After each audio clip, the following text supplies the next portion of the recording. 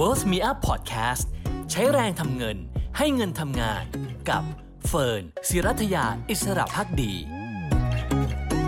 สวัสดีค่ะต้อนรับเข้าสู่ Pocket ไอเดียความรู้ฉบับกระเป๋านะคะหลักคิดในการใช้แรงทำเงินและให้เงินทำงานกับเฟิร์น ศิรัทยา อิสระภักดีนะคะทองคำวันนี้นะคะต้องยอมรับว่ามีการเคลื่อนไหวสลับกันนะคะก็คือมีการปรับขึ้นด้วยนะคะแล้วก็ย่อตัวลงไปด้วยเช่นกันนะคะโดยการปรับขึ้นในช่วงแรกเนี่ยก็มาจากค่าเงินดอลลาร์สหรัฐที่อ่อนค่าลงนะคะหลังจากเงินสกุลยูโรเนี่ยไปแข่งค่าที่สุดในรอบ1เดือนสาเหตุสำคัญที่ทำให้เงินยูโรแข่งค่าเนี่ยก็เพราะว่ามีการเปิดเผยดัชนีราคาผู้ผลิตหรือว่าPPI ในยูโรโซนนะคะซึ่งก็เป็นมาตรวัดต้นทุนสินค้าหน้าโรงงานค่ะเพิ่มขึ้น 2.3% ในเดือนกรกฎาคมนะคะอันนี้คือเทียบเป็นรายเดือนเมื่อเทียบกับเดือนมิถุนายนมากกว่าที่คาดไว้ว่าจะเพิ่มแค่ 1.3% แต่ถ้าเทียบเป็นรายปีเนี่ยนะคะ PPI ของยูโรโซนเนี่ยพุ่งขึ้นไปถึง 12.1% มากกว่าที่นักวิเคราะห์คาดการณ์ว่าจะเพิ่มขึ้น 11% ค่ะก็เลยทำให้ค่าเงินยูโรแข่งค่าดอลลาร์สหรัฐอ่อนค่าลงหนุนทองคำได้ช่วงระยะเวลาหนึ่งนะคะแต่ไม่นานค่ะราคาทองคำก็ปรับตัวลงมานะคะจากแรงขายทำกำไรเพื่อปรับสถานะก่อนจะเปิดเผยตัวเลขสำคัญในตลาดแรงงานวันนี้นะคะอีกหนึ่งนัยยะที่ทำให้ราคาทองคำเนี่ยถูกกดดันก็เพราะว่ามีตัวเลขผู้ยื่นขอรับสวัสดิการการว่างงานรายสัปดาห์นะคะลดลงไปอยู่ที่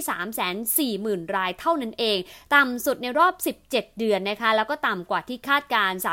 345,000 รายซึ่งสะท้อนว่าตลาดแรงงานสหรัฐเนี่ยฟื้นตัวขึ้นนะคะก็คือขอรับสวัสดิการการว่างงานลดลงก็แปลว่าคนมีงานทำมากขึ้นนั่นก็เป็นตัวหนึ่งนะคะที่กดดันทองคำเพราะว่าถ้าเศรษฐกิจสหรัฐฟื้นได้แม้ว่าจะเผชิญกับการระบาดของสายพันธุ์เดลต้าก็อาจจะทำให้การกลับมาขยายตัวหรือว่ากลับมาฟื้นตัวของเศรษฐกิจเนี่ยมีได้มากขึ้นนะคะแล้วก็ทองคำไม่ชอบข่าวดีอย่างที่เราทราบกันนะคะก็เลยทำให้ราคาทองคำเนี่ยไปอยู่ระดับต่ำสุดถึง 1,804 ดอลลาร์สหรัฐทีเดียวนะคะแล้วก็ระหว่างนั้นพอราคาทองคำร่วงลง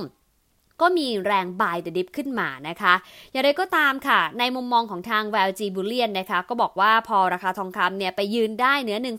1,823 ดอลลาร์สหรัฐในระหว่างวันก็ทำให้แรงซื้อยังคงถูกจำกัดนะคะแต่ประเมินนะคะว่ายังมีแนวต้านระยะสั้นอยู่ในโซนประมาณ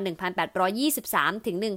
1,833 ดอลลาร์สหรัฐต่อทรอยออนซ์ถ้าผ่านไปได้ก็จะไปขึ้นแต่ 1,849 ดอลลาร์สหรัฐได้นะคะส่วนแนวรับนะคะก็อยู่ที่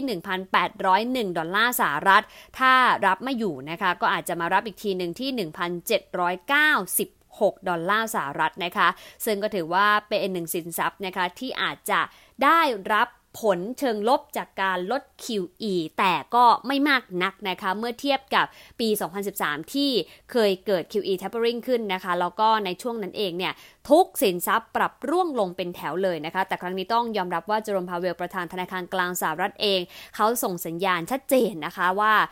เรื่องการลด QE สิ้นปีนี้ก็เรื่องนึงขึ้นดอกเบี้ยก็เรื่องนึงเพราะว่าตลาดกลัวการขึ้นดอกเบี้ยมากกว่าการลด QE แม้ว่าจะรู้ว่าวันใดวันหนึ่งต้องมาถึงแต่ก็ไม่อยากให้มาถึงเร็วจนเกินไปนั่นเองค่ะก็เป็นภาพรวมนะคะทองคำเองก็ควรจะลงทุนแบบเก็งกำไรระยะสั้นในมุมมองของทาง YLG นะคะเพราะว่ายัง